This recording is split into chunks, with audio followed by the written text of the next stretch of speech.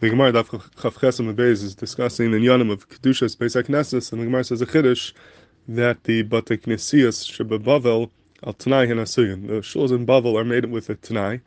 They're made with a Tnai that the Kedusha won't be there forever. And therefore, at least b'churbanim, at least when they're charev, there are certain leniencies, certain things you're allowed to do in those shuls that you can't do in a shul in Eretz Yisrael because they're built al Tnai on the condition that their Kedusha should not remain, La'olam shouldn't remain forever.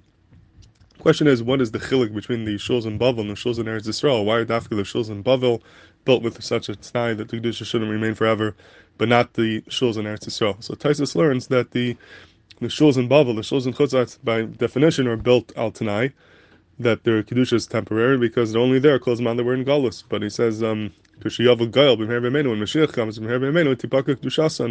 kedusha will go off. We'll no longer need them. We're going to go to Eretz Yisrael, and therefore the kedusha mitchila was only Niskadish l'shaita for the time they were in Galus, but it was al Tanai. The ones who go back to Eretz Yisrael, we don't need them anymore, and the kedusha will become batal. Mashenkin, the shuls in Eretz Yisrael, there's no reason to say that the kedusha should never go off.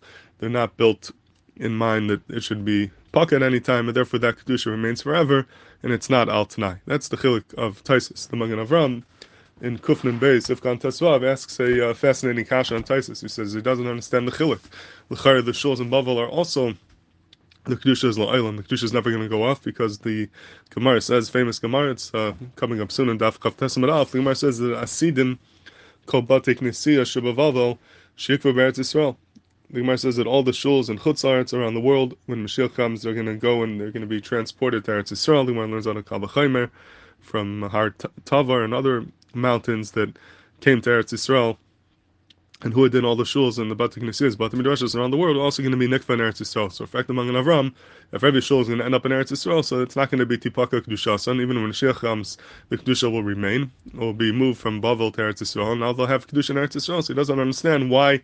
What would be the svar to say that the shuls in Bavel are more al Tanai than the shuls in Eretz Yisrael? L'chara, the kedusha of the shuls and chutzar should never be paka either, because they're going to end up being in Eretz Yisrael. And Magen Avraham says, maybe you're going to tell me that it's only the building that will be nikva in Eretz Yisrael, but maybe the floor, the karka, will remain in chutzarts.